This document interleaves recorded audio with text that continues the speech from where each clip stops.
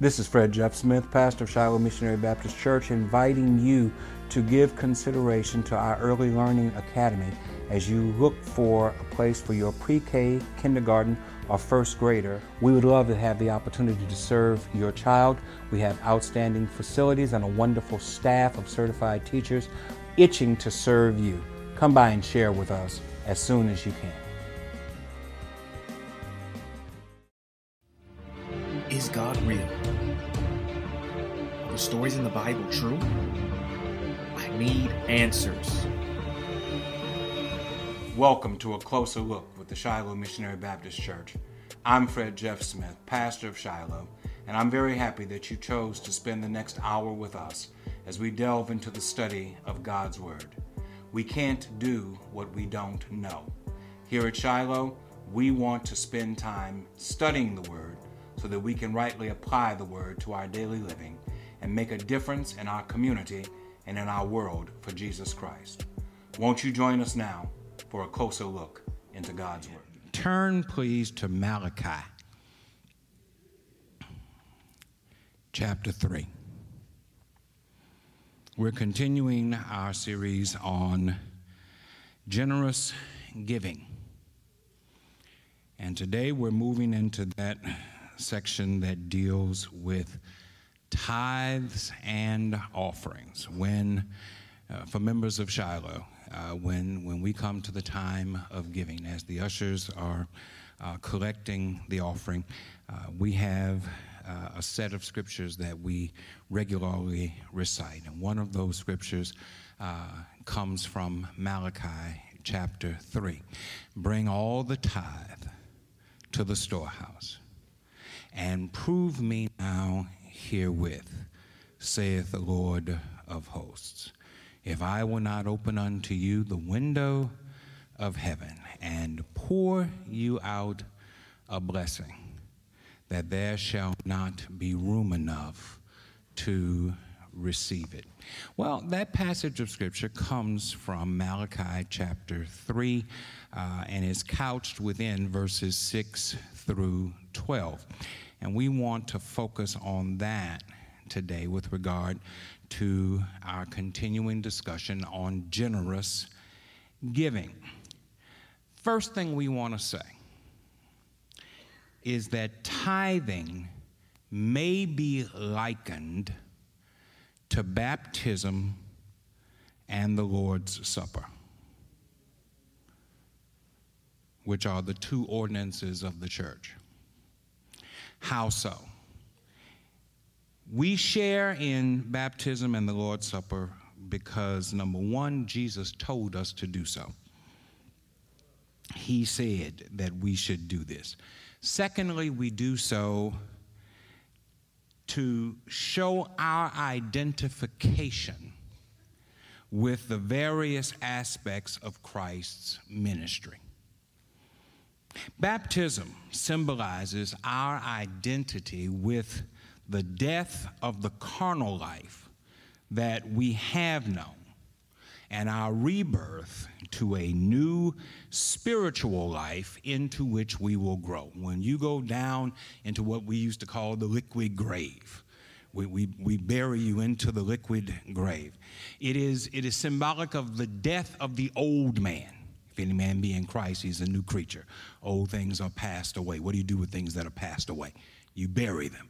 All things become new. So that when you go down into the water, it symbolizes death to a carnal life. And by, I know carnal always has ties to evil, but it simply means it is a purging of the flesh and a rising to the spirit, where the spiritual life takes control. And we do that to symbolize our identification with the new life that is ours when we surrender to Jesus Christ. That's why we engage in baptism. Why do we engage in the Lord's Supper? We engage in the Lord's Supper to identify with the suffering that our Lord endured on our behalf to atone for our sin and to make us worthy for eternal salvation. He said that when we do this, take, eat, this is my body, which is broken for you.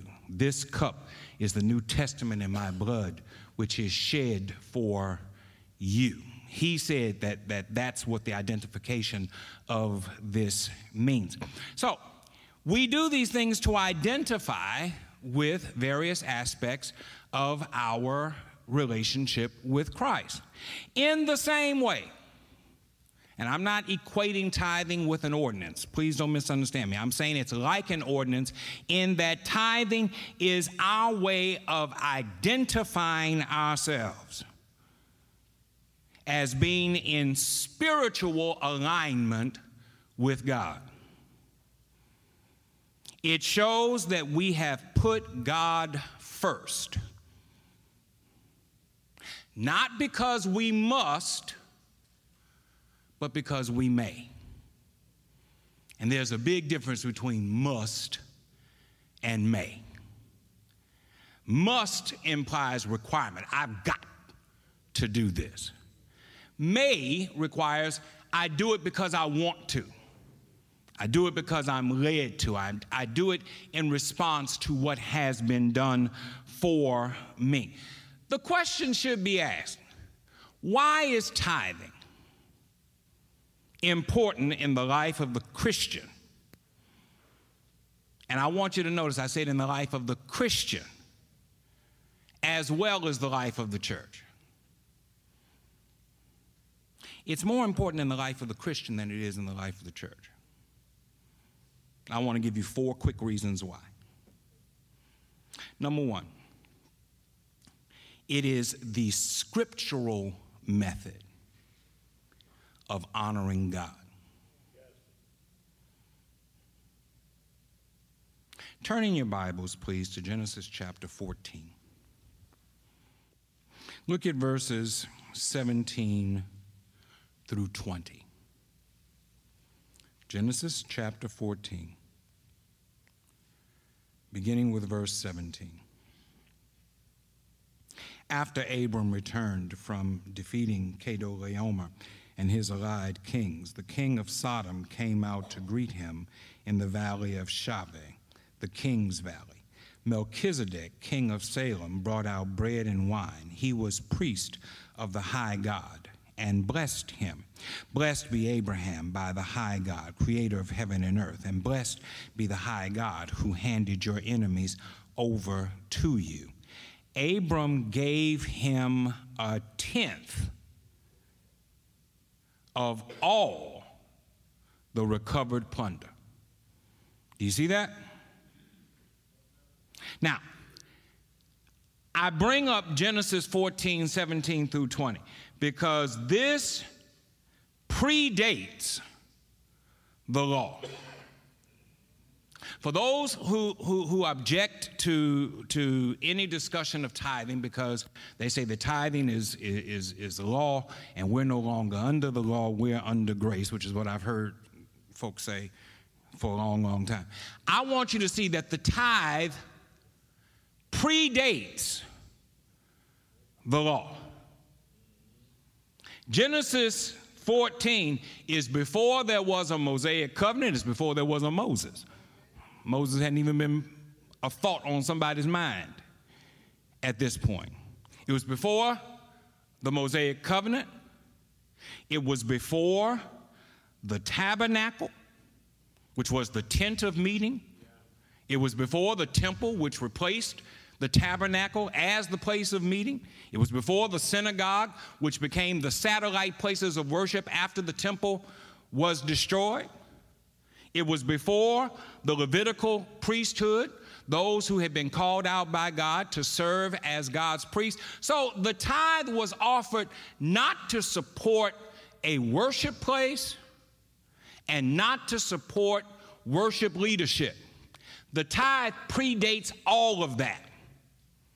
And when Abram offers the tithe to Melchizedek of the plunder, the offering of the tithe was for one reason and one reason only: to honor God. And so the first reason why we tithe is not because the church needs the money. Church needs the money, child. It's not because a ministry needs the money or a minister needs the money. The first reason we tithe, according to the scripture, is to honor God. We got that? That's number one. Number two, tithing is a consistent and fair method of worship. It is a consistent and fair method of worship. How so? It is consistent because it is only asking you to give back regularly as you have received. If you have not received, you are not expected to give. It is fair because the measure of our giving is not based on an artificial standard, but on a personal standard. And the personal standard is as you have received. We've talked about this before when we mentioned the fact that many of our churches, this church when I was a child, and many churches from which you all came, or perhaps still have relationship with, operated on a dues system. And a dues system said that everybody give the same amount, regardless of what your income was. If the dues was $1, it didn't matter if you only earned $1, or if you earned $10, if you earned $100. Everybody was expected to give the same amount. Tithing is not based upon an artificial standard. Tithing is based upon a personal standard, and the personal standard is as you have been blessed. God asks you to give 10% of that back as worship of Him. So, it is scriptural. It is a consistent and fair method of worship. Third, it is a practical and tangible means of expressing our faith. It is a practical and tangible means of expressing our faith. Tithing should not be viewed simply as something God wants us to do. It should be something that we want to do to show our appreciation to God for what He has done and our faith in Him as the source of our blessing, to provide with the adequate supply to meet our needs. Therefore, it is an expression of our faith. It's a tangible expression of our faith. Now, there are all kinds of expressions of our faith, but one of them has to do with our giving. Because it's a release of that which has been entrusted into our care back to the one who gave it, with the understanding that in doing so we lose nothing, and in fact we gain more than we lose. Number 4, it requires intentionality. Nobody tithes by accident.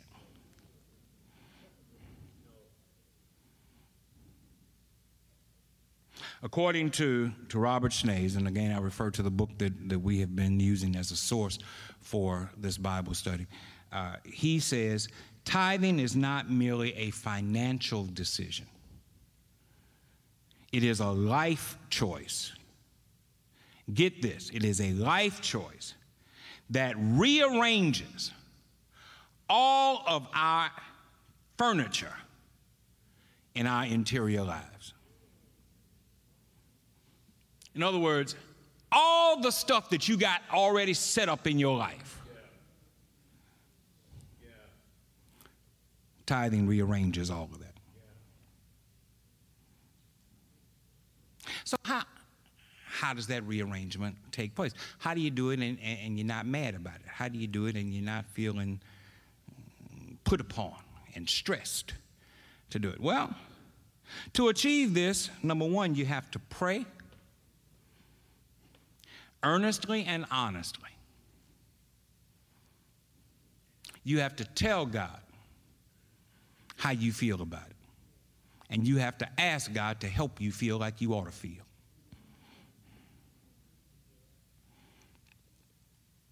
If you don't feel like you ought to feel, tell God. What is it we sing? I must tell Jesus all of my trials. For somebody, tithing is a trial. For somebody, it's a test.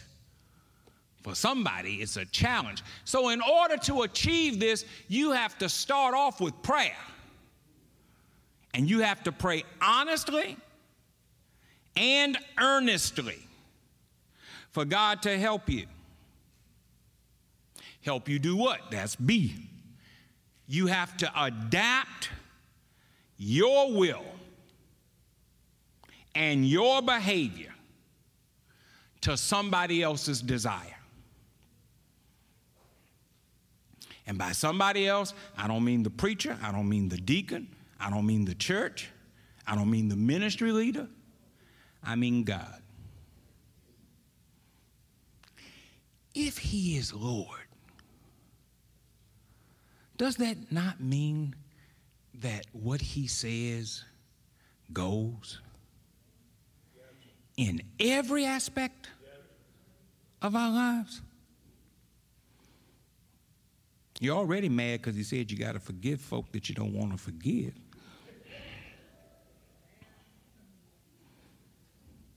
And you got to serve folk that you don't necessarily want to serve. But he's Lord. And so we recognize that he's in charge. He's first. And this is what he has asked us to do. Well, when we talk about rearranging the furniture of our lives, of our interior selves, it's not to suit me. It's to suit him. He said what should be first. And he's told you, and you've heard it, you just want to act like you didn't hear it. You ever have somebody call your name as you walking away and you don't want to talk to them, so you act like you didn't hear them when they called? You just keep right on walking? God is calling somebody's name, and you just walking. And somebody got to touch you and tell you, they calling you. Well, life has a way of touching you. Life has a way of reaching out and grabbing you, letting you know God's calling you. You have to ask for his help to rearrange your priorities. Third, you have to adjust your focus away from the material to the eternal. Turn in your Bibles, please, to Matthew chapter 6. Look at verse 19. Don't hoard treasure down here where it gets eaten by moths and corroded by rust, or worse, stolen by burglars. Stockpile treasure in heaven, where it's safe from moth and rust and burglars. It's obvious, isn't it? The place where your treasure is the place you will most want to be and end up being. King James Version says, for where your treasure is, there shall your heart be also. So, tithing is important in the life of the Christian because it is the scriptural method of honoring God. It is a consistent and fair method of worship. It is a practical and tangible means of expressing our faith, and it requires intentionality. Okay? I think those things are very important for us to understand as we go forward. Let me say this. Starting with the tithe is good. In fact, for many of us, it's great. For many of us, it's monumental. Don't think that everybody who's in the church tithes. They don't. In fact, the overwhelming majority of people in the church do not tithe. So starting with the tithe is good, but it should not be where we end. The practice of extravagant generosity stretches us to offer our utmost and highest to God, rather than give in a manner that is haphazard and unplanned and reactive and minimalist and mediocre and mechanical. As our spiritual lives mature, we should more easily see how blessing others, how our blessing from God gains us an opportunity to bless Him by blessing others. Our blessing from God gives us a greater opportunity to bless Him by being a blessing to others. This is when we move from just rendering tithes, which is the baseline, to bringing offerings, which is the free expression of love, with a desire to worship God for who He is, to praise Him for what He has done and is doing, and to serve others by being partners with Him in the work that He has for us in the world. In other words, tithe is the base. The offering is what you give above the tithe. I'm not going to say what we have always said, what we have become accustomed to saying, the tithe is what you owe. I'm going to say that the tithe is the base. I think that's a better way of saying it. God doesn't want you to give Him anything because you feel like you owe it to Him. God wants you to give it because you know it's right to do and you want to do it. So, the tithe is the base.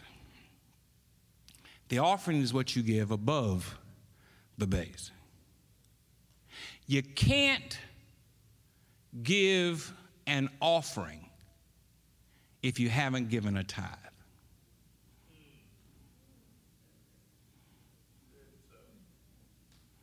You can give something, but it's hard to call it an offering if it hasn't met the base. I don't know if they do it anymore. When I was in school, when you first went to college, if you didn't score high enough in certain courses, you had to take what was called remedial classes. Remedial math or remedial English or remedial science, something like that. Now, you went to class and you had to score a grade, but none of the classes, none of the credits counted towards your graduation, counted towards your degree. You had to do it. If you wanted to get courses that met the requirement, you had to first do the courses that didn't meet the requirement because you had not met the requirement coming into the class. If you give below the base, you haven't met what the base is. That makes sense, right? I know you're being quiet because you don't like it when we talk about money, but I think what I said makes sense. You haven't met the base. So it's important first that you meet the base. And it's only after you meet the base that what you do afterwards counts towards the degree that you're trying to get. Well, let's talk about the passage. Turn back to Malachi, which is where I said we were going to spend our time. Starting with verse 6.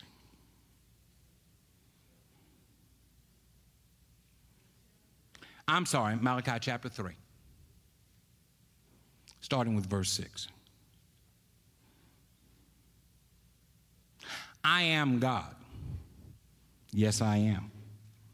I haven't changed. And because I haven't changed, you, the descendants of Jacob, haven't been destroyed.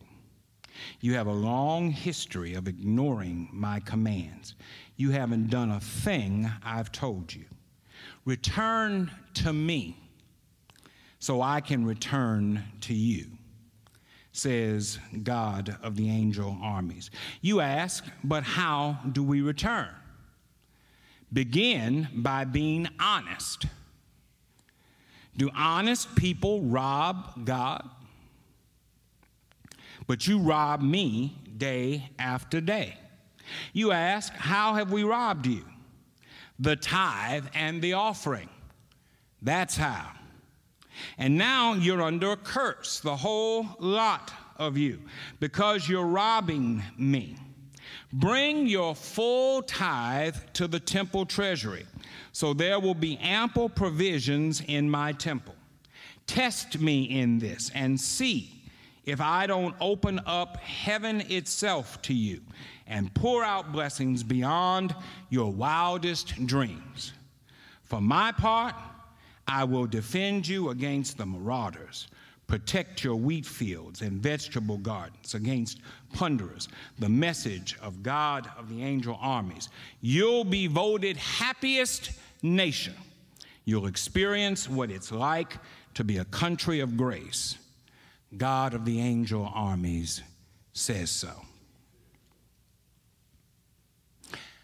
Malachi gives this word as part of a much larger discourse. We're focusing in only on the part that has to do with giving.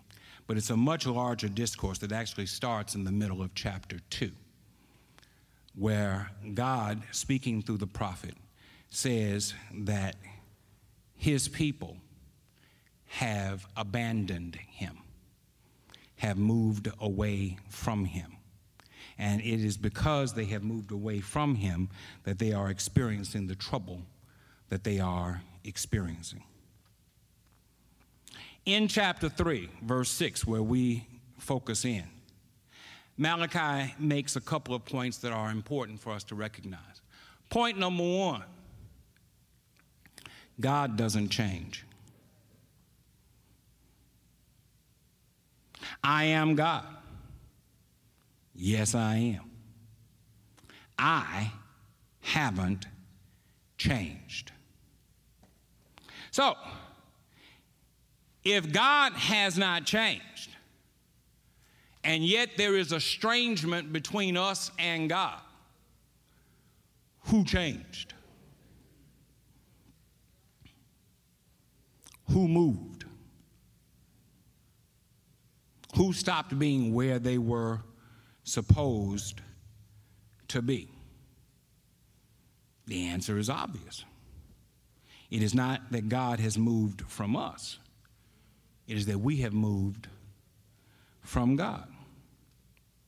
And the point that the prophet is making is that unless we return to God, unless we recognize the preciousness of the relationship that we have with God, then we will not experience the continuation of his kindness, his compassion, and his mercy. Now, remember, this is an Old Testament passage. This is pre-Christ. I'm not talking about anybody losing their salvation. But what I am talking about is the loss of the joy of the relationship and the fellowship that you have with God. We said on Sunday, one of the worst things in the world is to see miserable Christians. Unhappy Christians.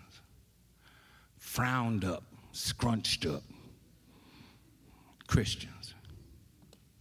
How is it that you can be under the umbrella of God's magnificent grace and yet be so miserable?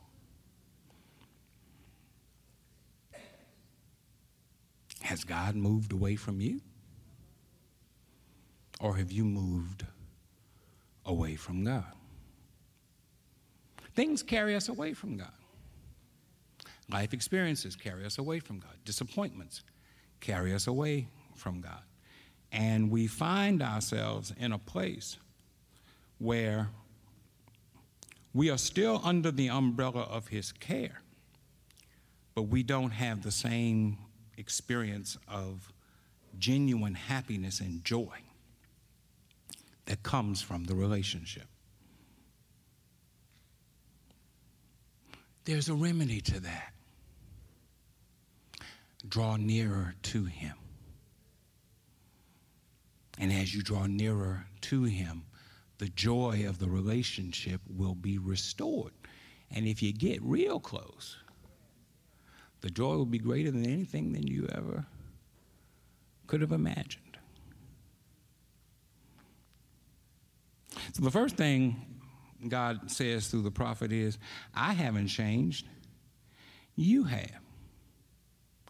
And so if you want me to be specific as to how you have changed, I can give you an example. And that's what the tithing aspect of this is. This is really a call for them to return to God.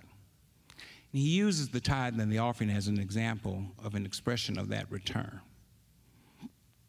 He says, but you'll ask, but how do we return?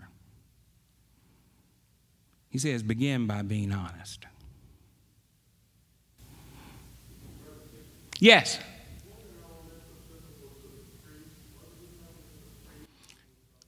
He wasn't just talking to the priests, he was talking to the people in general. Yes, there was a section that had to do with the priests and had to do with their personal integrity. But when it comes to the tithe and the offering, that's for everyone to bring. Everyone's responsible for that. And the tithe and the offering is how the work of the priests were to be supported. Start by being honest. Start by watching how you handle how you rob me. God, we don't rob you. How could we do that? You don't rob by taking, you rob by withholding.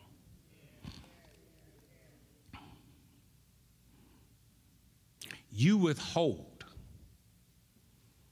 You hold back from what God has given to you. And you have to be careful of that. Because in so doing, you show that in spite of what you say about God being first, he's not actually first in your life.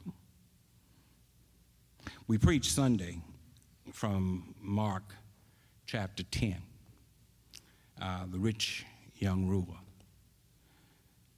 who was told when he asked the question, what do I need to do to inherit eternal life?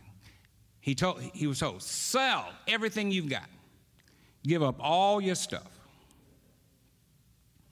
Then come follow me. And he said, I'm not going to do that. He said, I can't do that. He walks away sorrowful. And in response, Jesus says, it's hard for the wealthy to enter the kingdom of God. Not because it's a sin to be wealthy,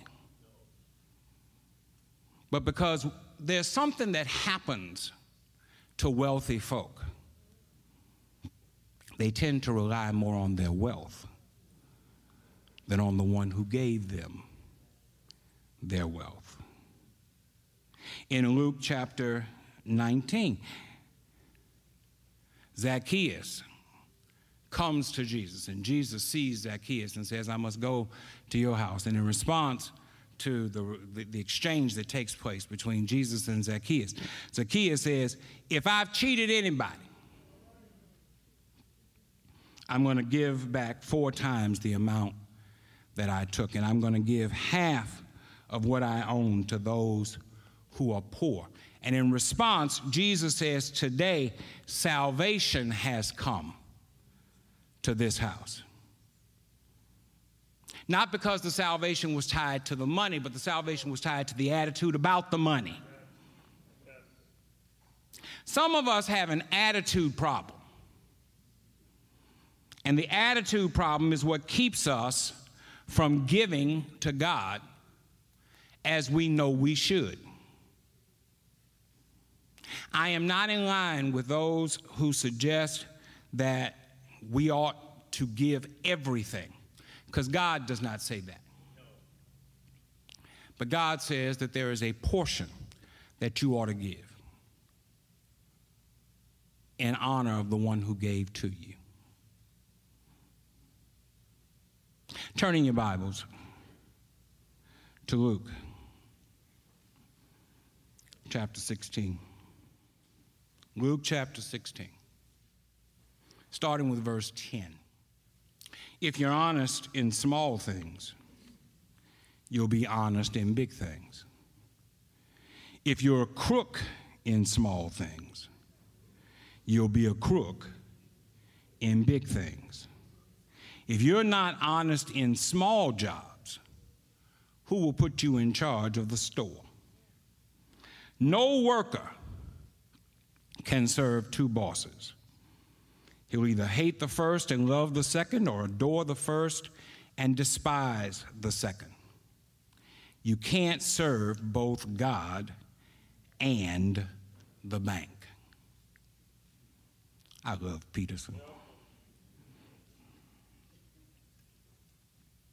In this context, the small thing that he talks about is the money that God has entrusted to us.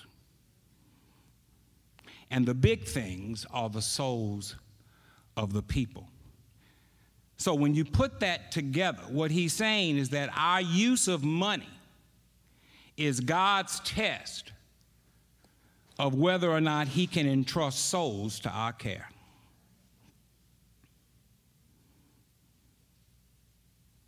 You can impress folk with how well you can quote scripture, how fervent your prayers are. But God looks at how we manage that which he has put in our care. Questions. Are you greedy? Or are you generous? Do you have integrity in money matters? Are your priorities and motives in line with the Word of God? This is not a written exam that you're going to be given in the church, at least not in this one. It's a personal exam that you ought to have with the Lord every day.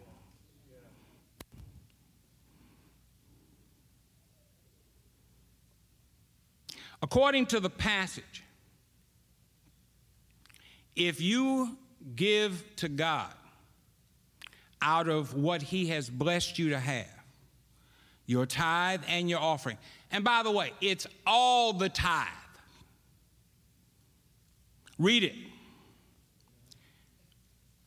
King James Version, because I know y'all still read the King James Version.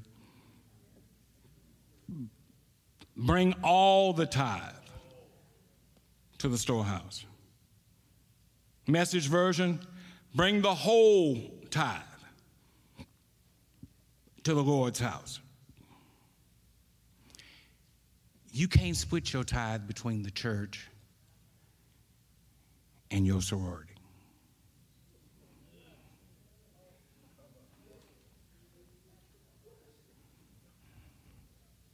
or your civic organization. You can't say that all of that is part of my charitable giving. Giving to God is not part of your charitable giving. Giving to God is part of your worship. Bring it all to the Lord's house. That's what it says. Well, there wasn't no united way in the Bible.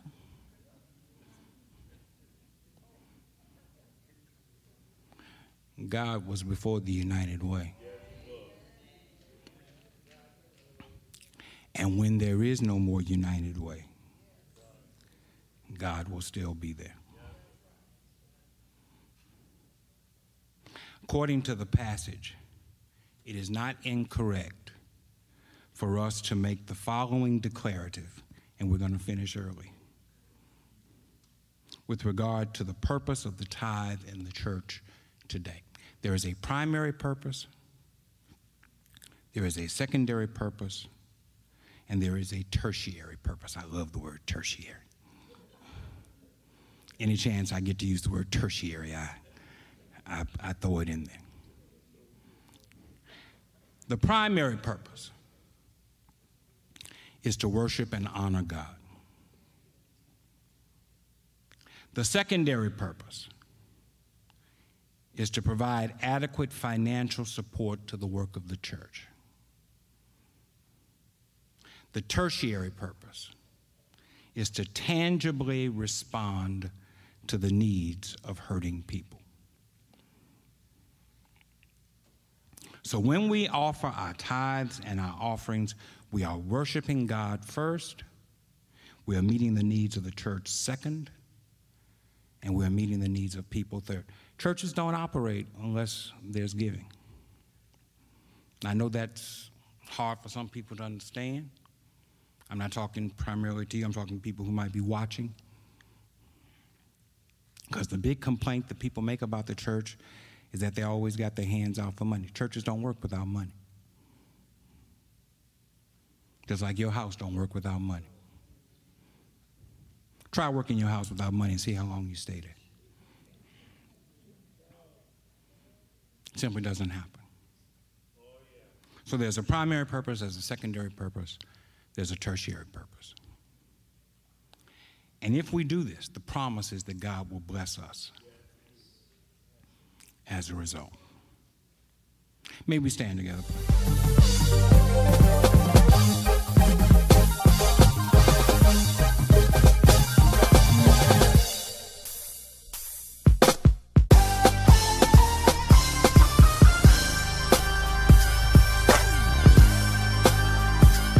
Shiloh feeds the hungry on a regular basis. Shiloh clothes the naked through its bargain center on a regular basis. Shiloh pays bills for people who are having a hard time and can't pay their bills on a regular basis. These are not drives that we have that last for 2 or 3 weeks out of the year. These are things that take place every day of the week through our bargain center, through our charitable foundation, through our brotherhood and sisterhood, through our comfort and care ministry, through our prison ministry. Shiloh reaches out into the community on an everyday basis. You know, much is made of what we tried to do during the floods of 2016, where we took a considerable amount of time and resources to help feed people on a daily basis as they tried to get back up on their feet. Much is made about that, and we're grateful for all of those who did so much. Reverend Jennifer Jones led that effort and did a wonderful job with that. But the truth of the matter is, Shiloh feeds people every day. Shiloh clothes people every day. Shiloh provides the necessary things for people to have a higher quality of life on an everyday basis. Not to mention the scholarship program, with $50,000 in scholarships are given away every year to people. Not to mention the summer enrichment program, where young people are given an opportunity to work in areas of their own interest throughout the summer. And Shiloh picks up the tab for that, not the business. We don't go to businesses and ask them to pay for it. We ask them to place the person, and Shiloh pays for that. And we don't get a grant to do that. We do that through the membership. So when you ask me, what is it that we have in store? It's simply looking at the needs that exist as they arise, and then saying, well, what can we do to fix that need? I can't say what the need is going to be. We didn't know in 16 that there was going to be a massive flood. We didn't know in 16 that Alton Sterling was going to be murdered in the way that he was by Baton Rouge police officers. We didn't know many of the things that have happened, that they were going to happen when they happened. But I thank God that I serve a congregation that is ready, willing, and able to respond to those needs as they arise without knowing what those needs might be.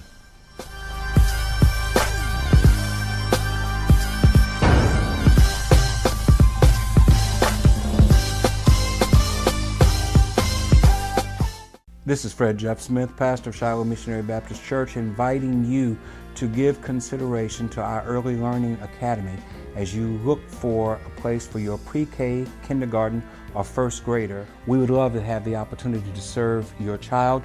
We have outstanding facilities and a wonderful staff of certified teachers itching to serve you. Come by and share with us as soon as you can.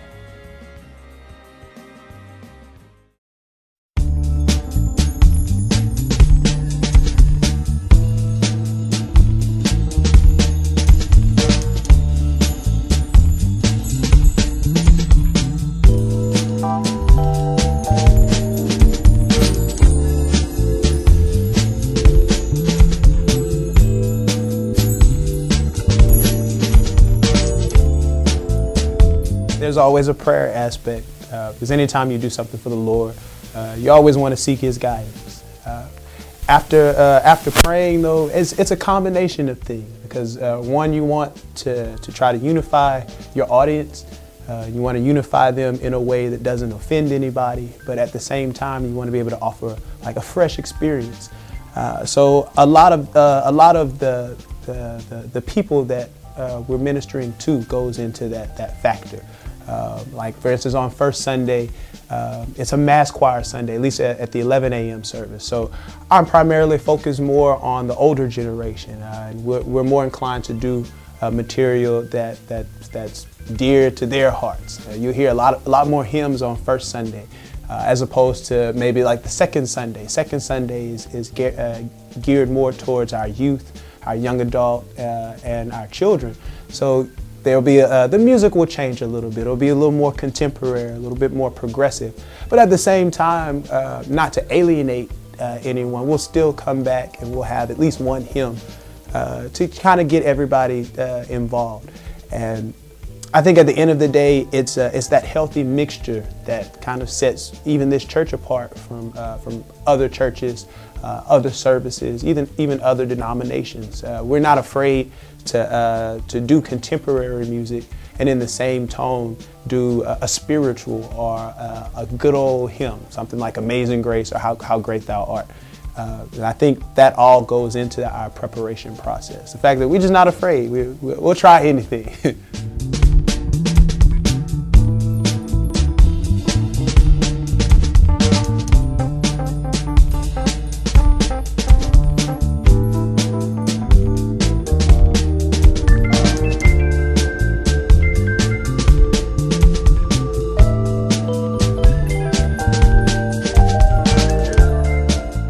This is Fred Jeff Smith, pastor of Shiloh Missionary Baptist Church, inviting you to give consideration to our Early Learning Academy as you look for a place for your pre-K, kindergarten, or first grader. We would love to have the opportunity to serve your child. We have outstanding facilities and a wonderful staff of certified teachers itching to serve you. Come by and share with us as soon as you can.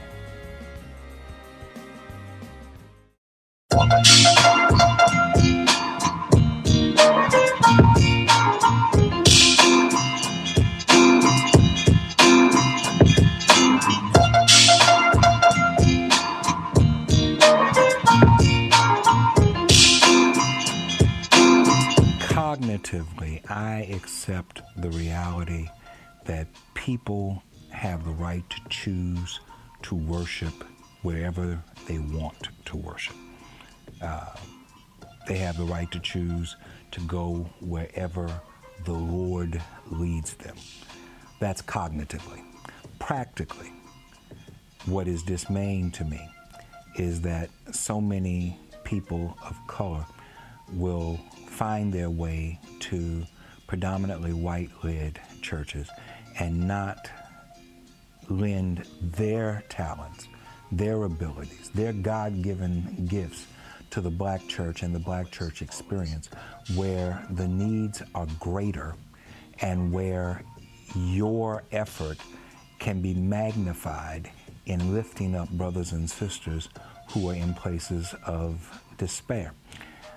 What has happened within the African American church is not that different. What has happened within the church is not that different than what has happened with other entities and other institutions within our communities.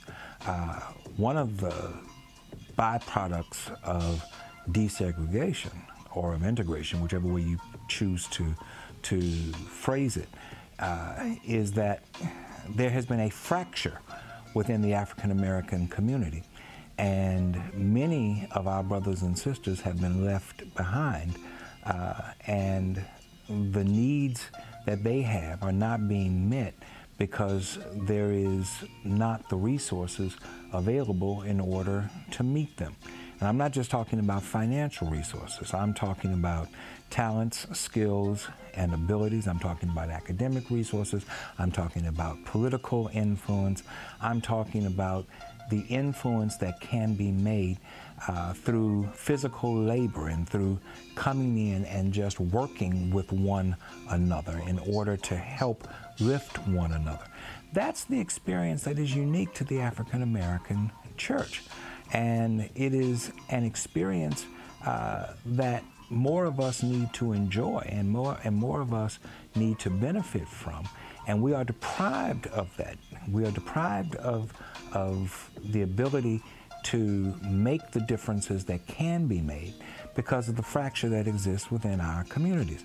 And you can't convince me that you are benefiting so much from being a part of that alternate worship experience when that alternate worship experience doesn't really speak to who you are.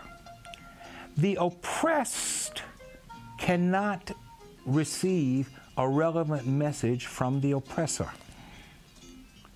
While we both talk about Jesus, we talk about Jesus from two entirely different perspectives. And so it is important that we recognize that even though we may have enjoyed a larger degree of success in other venues of our lives and other aspects of our lives, it does not change the fact that we are still members of the oppressed community. The oppressed community in Baton Rouge, the oppressed community in Louisiana, the oppressed community in the United States of America. And as the oppressed, we need to recognize the importance and the significance of bringing our resources together and utilizing them for the uplifting of us all. And where we fail to do that, we are a part of the problem and not a part of the solution.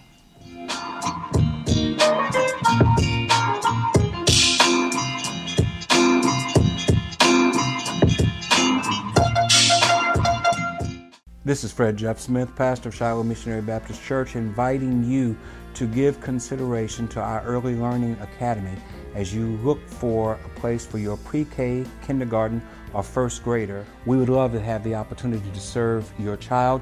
We have outstanding facilities and a wonderful staff of certified teachers itching to serve you. Come by and share with us as soon as you can.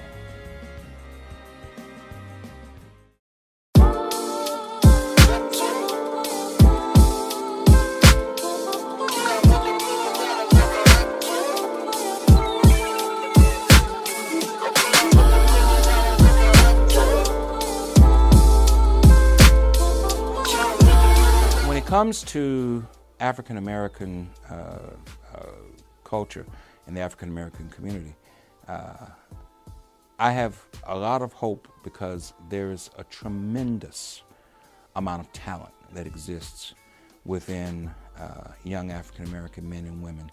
I am constantly blown away and amazed by the level of intelligence, academic acumen, drive that many of the young people here in this church possess. And I think that there is a lot that they can contribute to the next generation if they continue on the path that they're on. My fears, though, have to do with the fact that for too many of us, opportunities do not exist. And opportunities have been cut short by uncontrollable aspects of their lives, and in some cases, aspects of their lives that they indulged in that were completely controllable. Being young is a wonderful thing. It's also a frightening thing because by virtue of the fact that you are young, you tend to make mistakes. You tend to exercise poor judgment. You tend to think that you can do things and get away with it, or do things that are bold that will not have any consequences. And more often than not, you're caught up in the consequences, and the consequences prove to be overwhelming.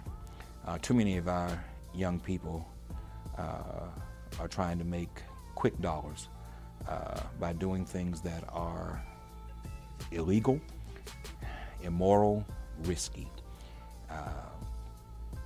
Too many of our young people are caught up in environments that have proven to be negative, and they don't seem to find a way to get out of those environments. They don't have adequate help, they don't have adequate guidance and counsel to get out of those negative environments. And the environment proves to be overwhelming, and they're caught up in it like a web, and they're carried under. In many cases, talented young African American people simply succumb to the environment and say, this is my world, and I'm going to navigate it as best I can for as long as I can. It's really troubling to me when I talk to young people who don't expect to live to see 30, and that's a pretty hopeless way to live life, to expect to be gone by 30. As somebody who's about to turn 54, I really recognize now how young 30 is. And to see people who don't have any real expectation of living to 30, let alone beyond 30, is very troubling to me. And these are not stupid people. These are people who simply have not been given the same opportunities to achieve and to succeed that others have been given.